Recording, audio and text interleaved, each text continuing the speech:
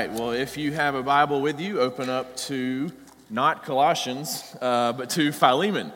So Philemon is a small little letter in the New Testament. Last week, we wrapped up Paul's letter to the Colossians, to the Christians living in the ancient city of Colossae.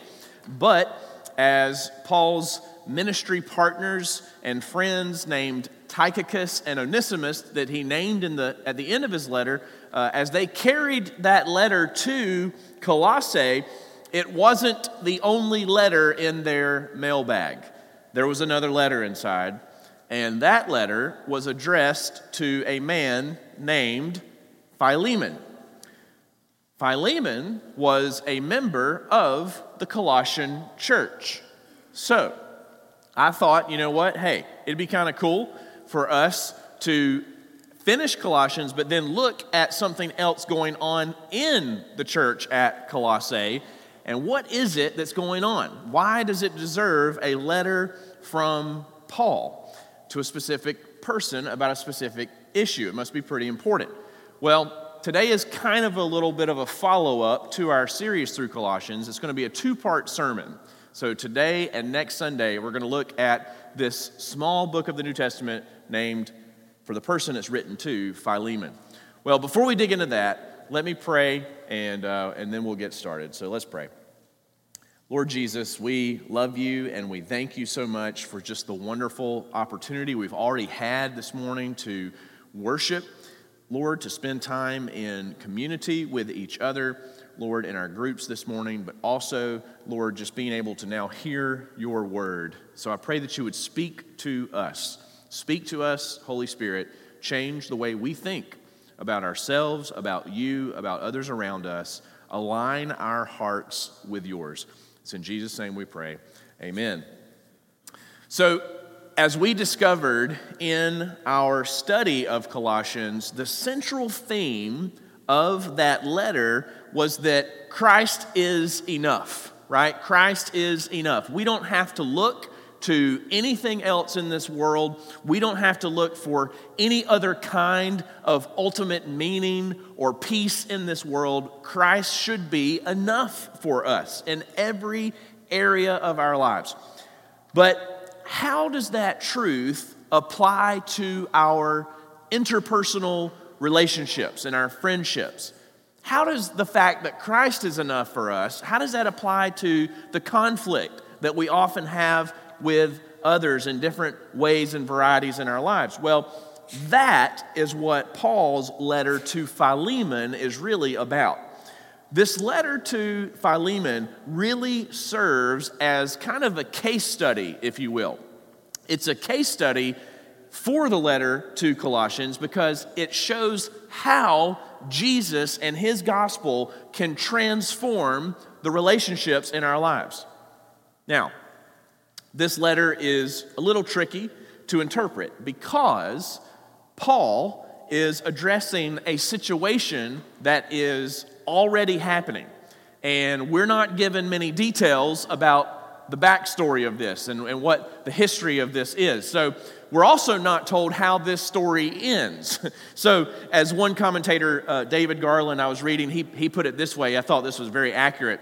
He said, it's kind of like coming into a movie theater in the middle of the movie and having to catch up on who the characters are and what's already happened in the plot, and then you get a call and you have to leave before the movie's over. All right, so that's kind of like reading the letter to Philemon. You walk into it and you're like, what is Paul talking about? Who is this guy named Philemon? And then you have to leave before you find out how the situation is resolved. So because of that, we're going to do this a little backwards today.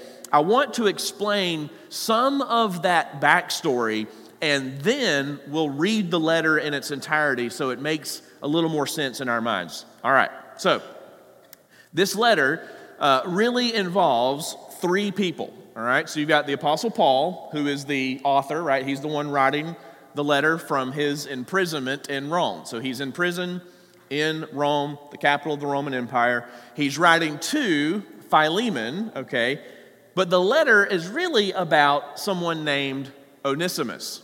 Now, if you recall last week as we finished Colossians, Paul mentioned this guy named Onesimus in chapter 4 of Colossians. He and Tychicus are the ones actually sending this letter. They're carrying the letter to Colossae. So we know about Paul, we know about him and his ministry, but who are these other two guys? Who are Philemon and Onesimus? Well, Philemon is a faithful Christian, all right? He's a good Christian person. He lives in the city of Colossae, as I said, and Paul clearly respects him, as we're going to see later on as we read this.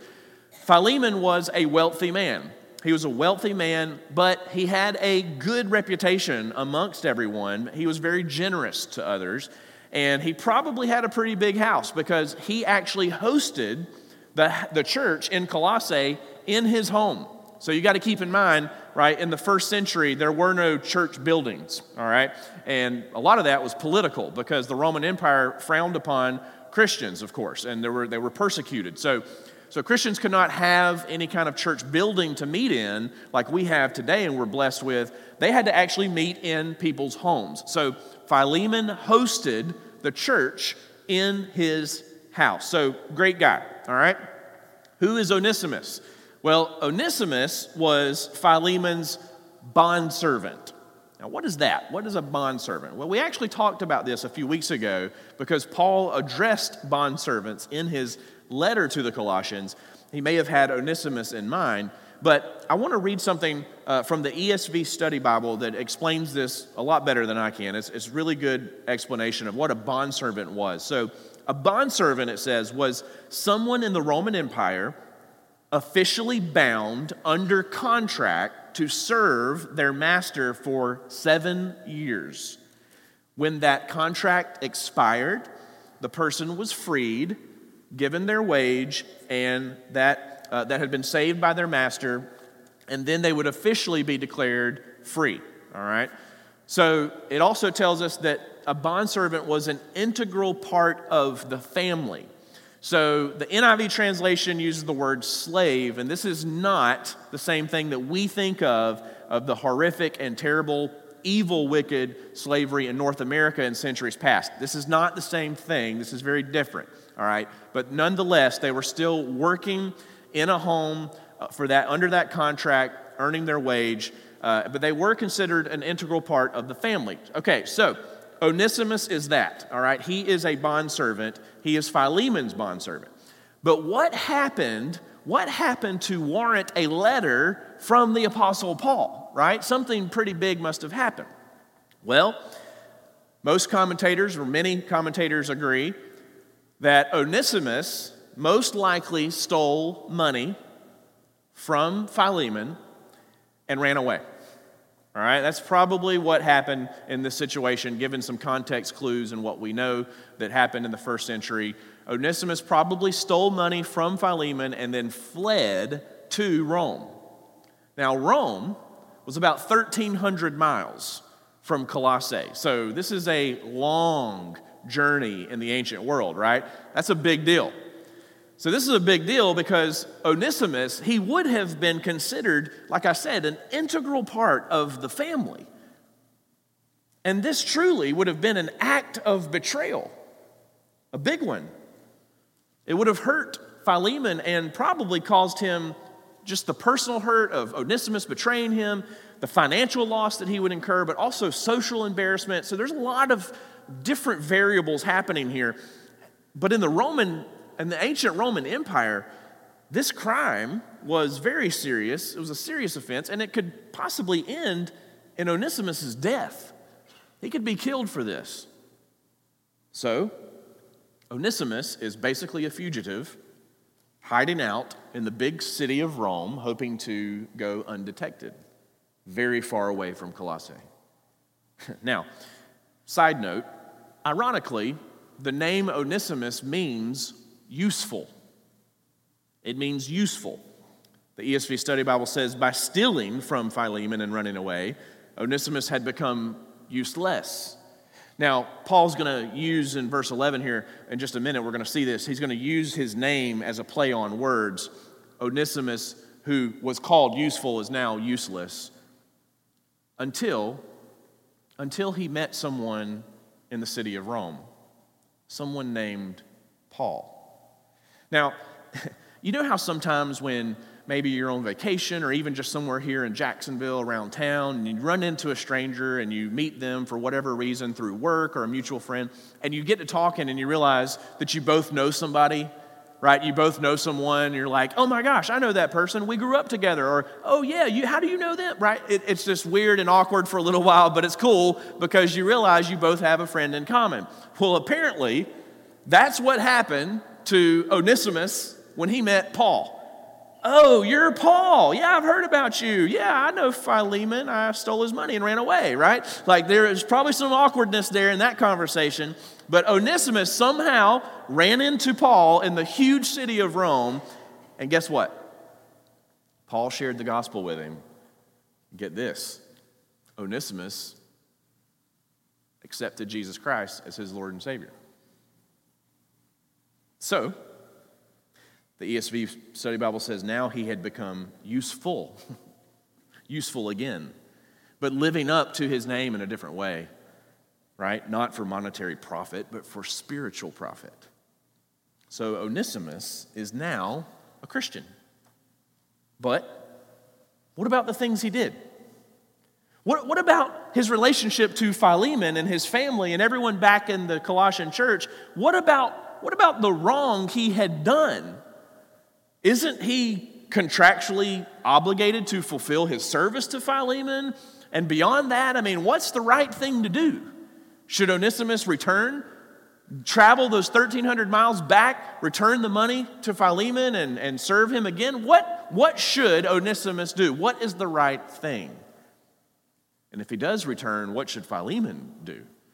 Again, it was not uncommon for a runaway bondservant to be punished by death. So how should Philemon treat Onesimus if he returns? Well, guess what? Now we're in the middle of the movie, all right? You want to read the letter? Let's do it, all right? Here we go. The short letter to Philemon from the Apostle Paul as he writes. We're just going to read the whole thing. Now you kind of know the context, so let's go. Verse 1. Paul, a prisoner for Christ Jesus, and Timothy, our brother, to Philemon, our beloved fellow worker, and Apphia, our sister, and Archippus, our fellow soldier, and the church in your house.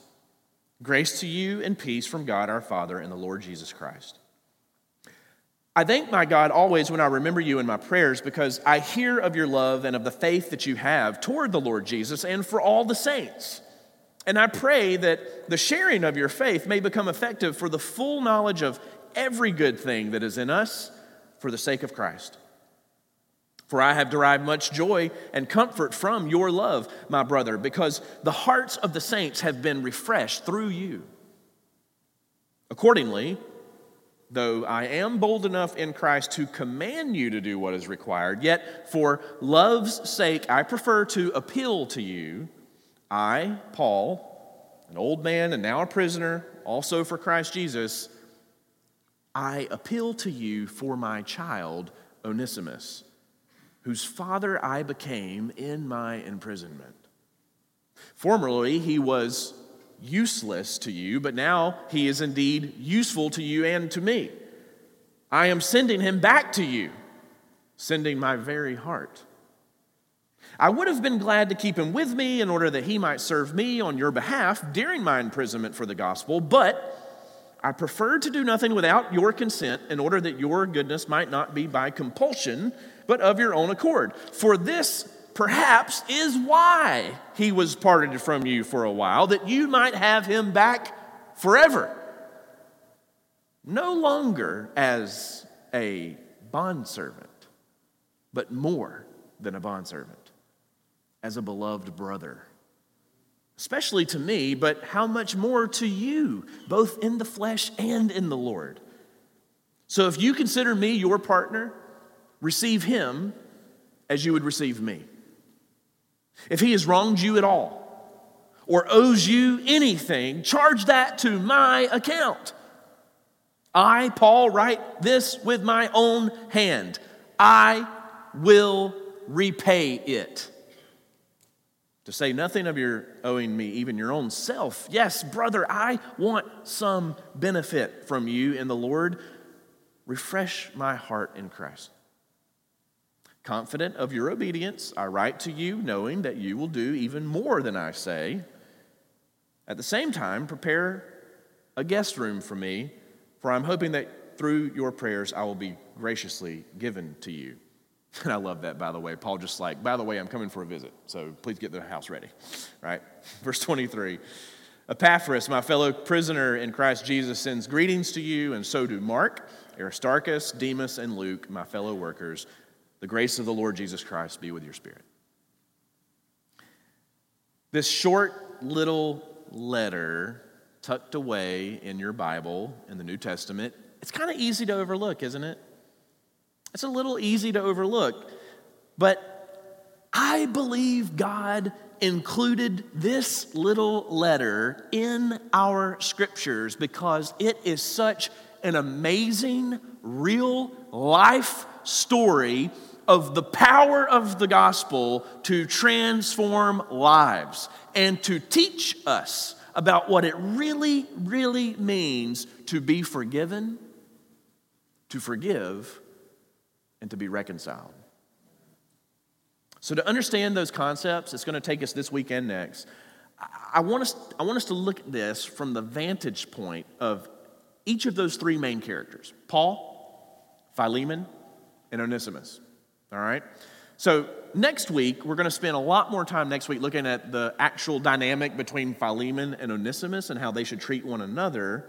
But today, I want us to look at things a little differently. I want us to look at them from Paul's perspective. What is Paul's involvement in this matter? Let's talk about that.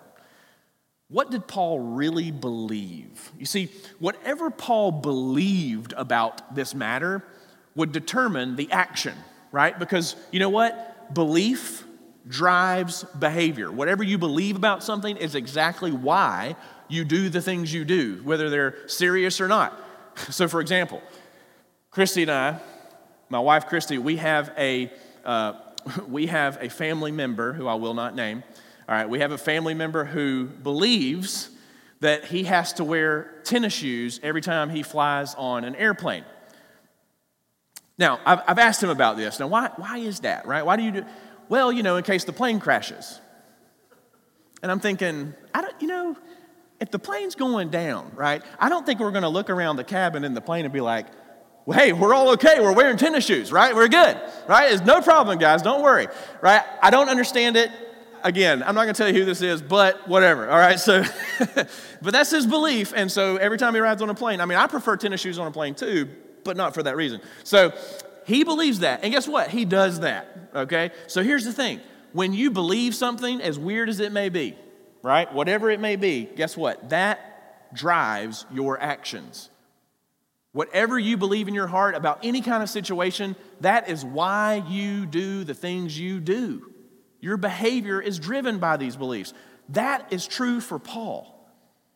As he is writing this letter, he is thinking about what is most important in the belief of the scriptures and what God has commanded us to do, and that is what's driving him to say the things he's saying to Philemon. So the first thing we see Paul believing here is that he believed in the power of the gospel to change lives.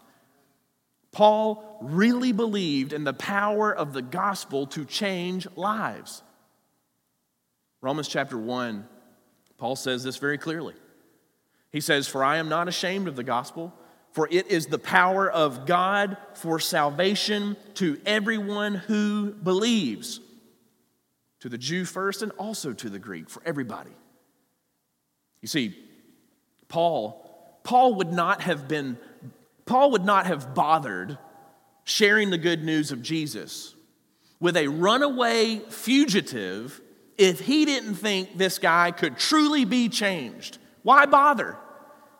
If he thought that Onesimus was too far gone, too evil, too wicked, has done too much bad, hurt too many people, if Paul believed that he was too far gone and that God's grace was not enough for him, he wouldn't have bothered to share the gospel.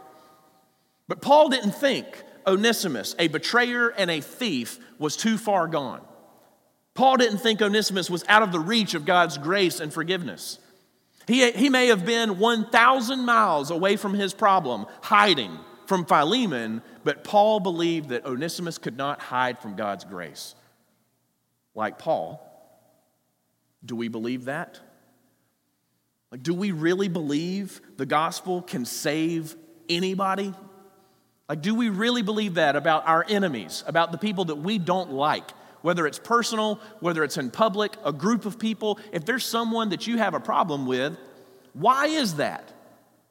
And why is it that maybe deep down in your heart, you don't believe that they can really know Jesus? And so you don't even make an effort to reach out to them in some kind of loving relationship and friendship, right? It's just avoidance. The Bible is full of stories of people who had committed terrible things, terrible sins.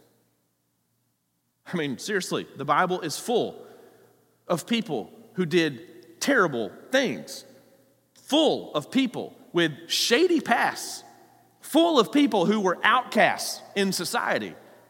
But these people turned to God. They turned to Jesus Christ for salvation by admitting their sin, their uselessness, as Onesimus was called, and running to God for forgiveness.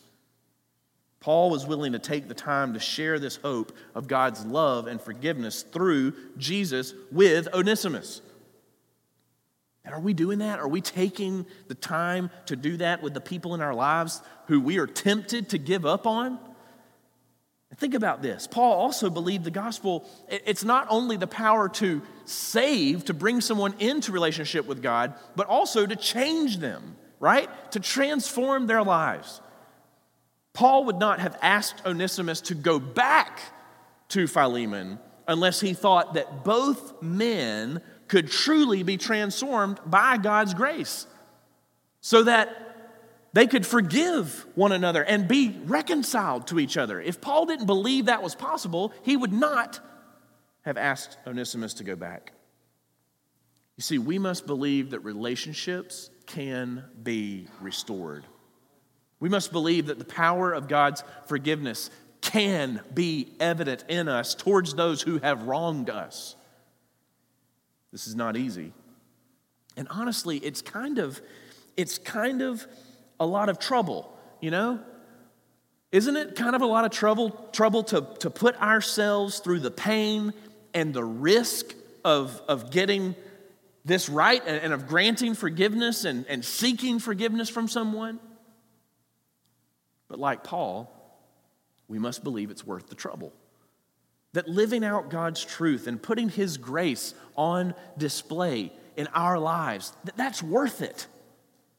But you have to really believe in the power of the gospel so that you can do this and take those risks. Paul's belief is so strong. It's so strong that he even states that, he thinks God orchestrated this whole thing. Paul, I should say, believes God orchestrated this whole thing, that God's hand was in this from the start. Look what he said in verse 15. He said, "For this perhaps is why he was parted from you for a while, that you might have him back forever." In other words, Paul's saying, maybe all of this happened for a reason. And of course, God is the one in that reason. Maybe Onesimus has been departed from you, has left you so that you guys could actually be reconciled as brothers. Not as a master and a bondservant, but as equals.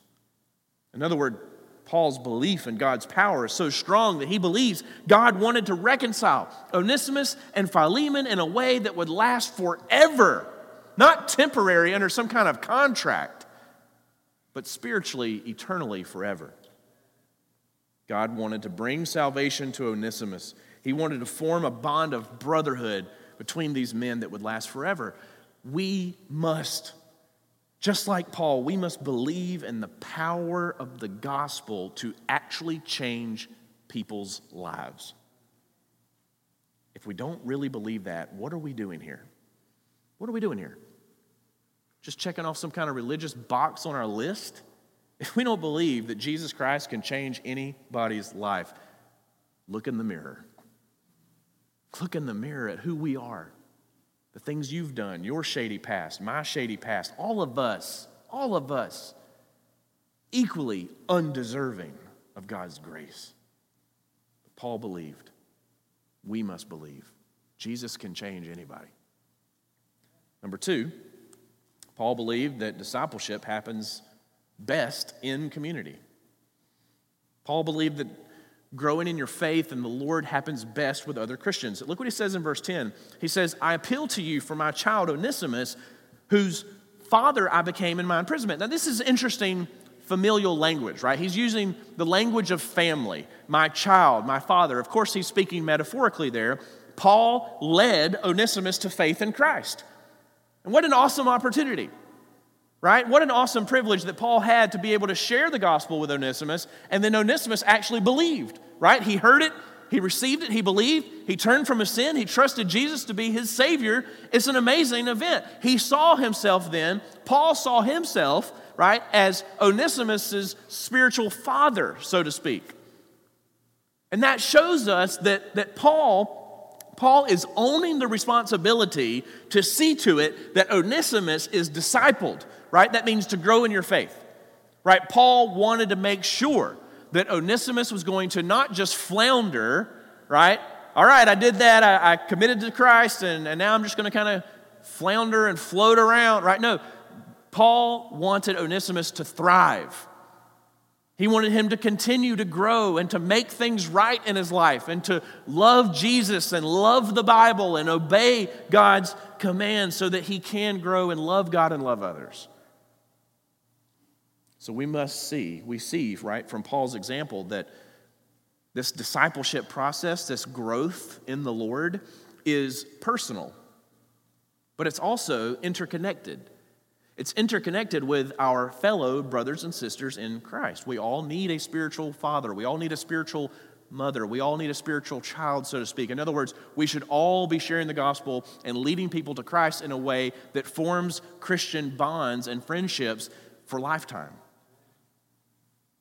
In other words, we should all be concerned. We should all be concerned in a good way about each other's walk with Christ. We should all desire for each other to grow in our faith and become more like Jesus. Notice something at the beginning, the very beginning of this letter. What Paul says in verse 1 and 2, he says, Paul, a prisoner for Christ Jesus, and Timothy, our brother, to Philemon, our beloved fellow worker, and Apphia, our sister, that's probably Philemon's wife, by the way, and Archippus, our fellow soldier. Archippus very well could have been the pastor of the small church meeting in Philemon's house. But look what he says, and the church. Now that's interesting that Paul addresses this letter to Philemon, probably his wife and his pastor, but also the whole church.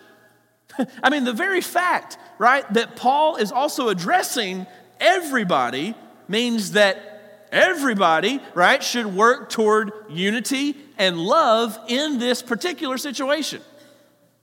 Now, so this letter not only holds Philemon accountable to do the right thing, but everybody in the church, right? Everybody in that little church meeting in Philemon's house, they're all reading this publicly in that scenario, right? They're all reading this, and they're all saying, whoa, like, Philemon, you should forgive. You should forgive Onesimus. Onesimus, you should make things right with Philemon, right? Everybody is in this together. Now, in a matter that some would say, right, some would say, well, this is nobody else's business, right? This is a private matter between Philemon and Onesimus, and they just need to work it out amongst themselves. But see, it's easy to say that, but Onesimus was Philemon's bondservant. He stole money and ran away. So whenever they were having church at their house, I mean, people would see Onesimus. He would probably be serving them in some way. So it's very awkward to not bring it up, especially if Onesimus walks back in the house. Right? I mean, if he just walks back in the door after being gone for however long, like, hey, guys, I'm back. Well, this is awkward, right? I mean, everybody in the church needs to know about this. So it is a public matter. Now, we don't need to go too far with this idea because this is a public matter in a small church meeting in somebody's house. So, of course, it needs to be addressed to everyone. But the point is, everyone is responsible. Everyone is responsible to do the right thing, and everyone is responsible to learn from this. This is a teachable moment. This communal mindset to spiritual growth. It allows each of us to encourage one another. Right? The church right? A local church, so we don't meet in a house, right? I don't think anybody's house is big enough for all of us to go inside. But if you want to have us over later, let me know, right? So we'll just grill some hot dogs, right? All of us, right, we fit into this room together, and we call ourselves a church. Praise God for the gift of the church, right? I'm so thankful and happy that Jesus gave us the idea, right? He gave us the institution of church. What is it? It's not just like a religious organization, non-profit. It is the body of Christ. It's a spiritual bond that unites us and holds us together.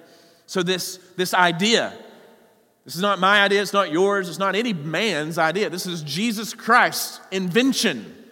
The church is His. It's His body. It's His bride. That's why the Bible uses those intimate metaphors to describe the church, because it belongs to Christ. The church, right, having this mindset that we're all in this together, that spiritual growth allows each of us to encourage one another to obedience and to Christ-likeness. When you form those kinds of relationships within the church, it allows us to deal with situations properly in our lives with truth and love, with the encouragement of knowing others are with you. You're not alone. You are not alone. We saw this last week in the conclusion to Colossians, right? Paul named 11 different people. He named 11 different people who were all interrelated on the same team, all contributing to each other's walk with Christ somehow. That's what we have in the local church. That's what we have in our community groups on Sunday mornings in a even more intimate way. Paul knows that it's that kind of context that will provide the space and the ability for someone like Philemon and someone like Onesimus to be reconciled, to grow as brothers in Christ together, and for the church to love them and support them in their reconciliation. So it's very clear here for Paul. It should be clear for us today. Discipleship, spiritual growth, happens best in the context of Christian community. Don't walk with Christ alone.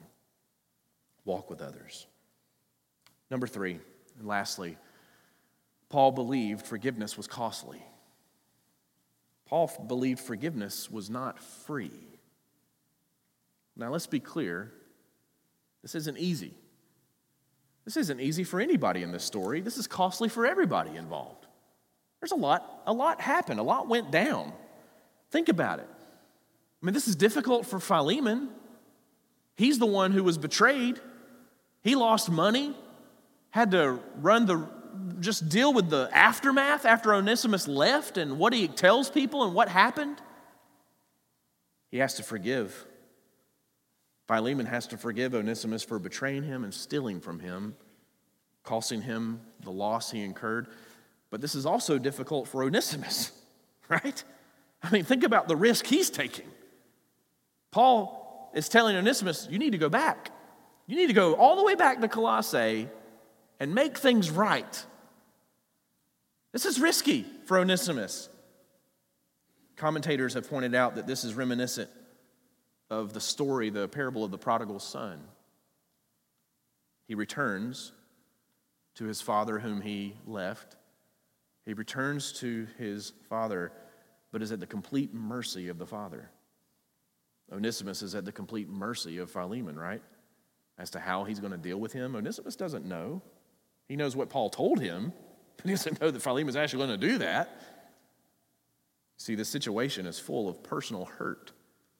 It's full of fear, embarrassment. But the truth is, don't we all have our own stories and situations of personal hurt? Haven't all of us experienced some kind of broken relationship, and the aftermath is full of fear? The aftermath is embarrassing.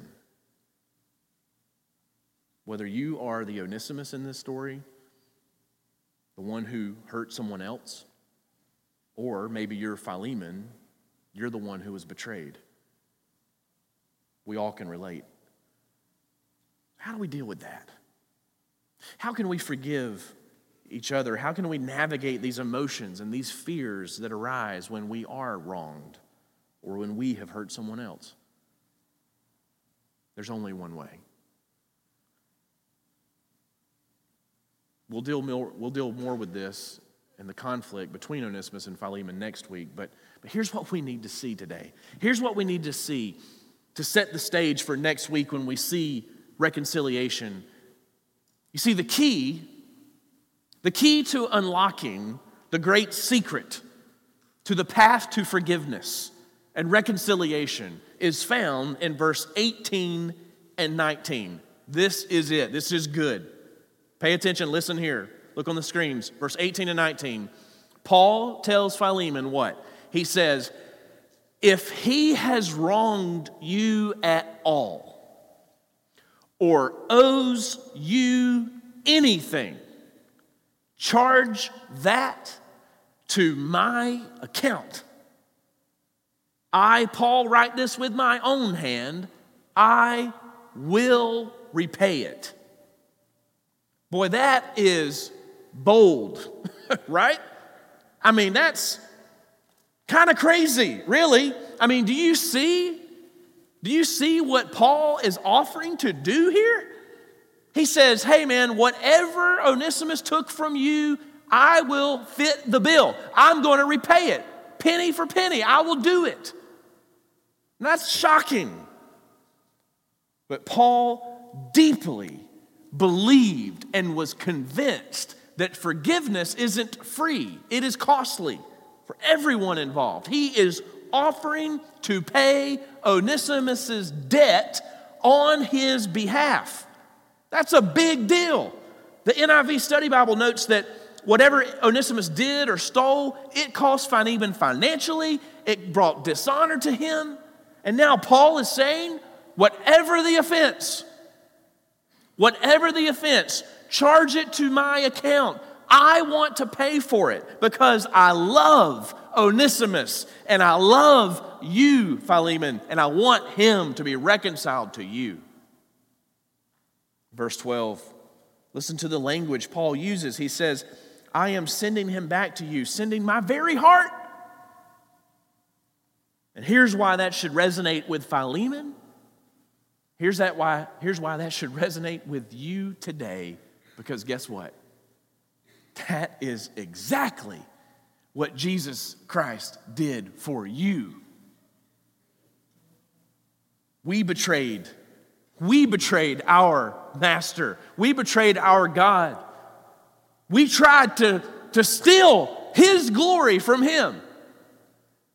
God created us to be in relationship with him, to love him, to give ourselves fully and completely to our Creator. And we said, no, I want to glorify myself. I'm going to pull from you, God, and I want to just turn that spotlight off of you and put it on me. I want to make the decisions in my life. I want to run the show. I want to be my own authority, and I want people to see how great I am. So I'll keep you on the side, and when I need you, I'll call you. But right now, I want the attention. We stole from our master. We stole from our Creator God. We betrayed him. We ran away. And that put us in debt to him forever. A debt that we could not pay. We could never repay on our own. So like Onesimus, what do? We run away. We try to go as far as we can away from God, spiritually speaking, and hide. We hide in our shame. We hide in fear of returning to him. We think that he will deal harshly with us. But then what happens in your life? God orchestrates a Paul to come into your life. God orchestrates somebody to come into your life, someone or some means of you hearing the good news of Jesus. And it comes to your life.